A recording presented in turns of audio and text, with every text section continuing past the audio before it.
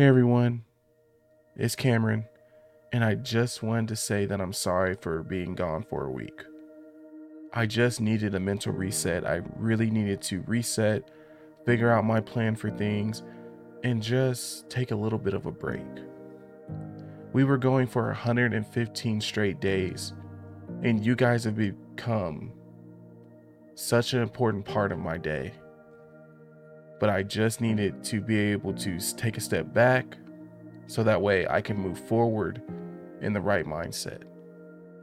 So today, the quote that I'm reading really resonates with me because it's something that I had to step over and take a detour to get back on track.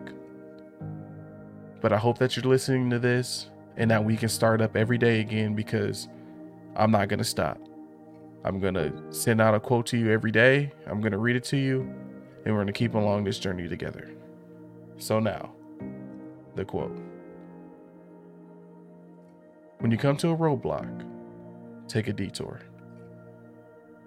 Sounds easy enough, but it's not our natural instinct. The natural instinct is to either get discouraged and give up, or ramp up against the roadblock until we knock ourselves out.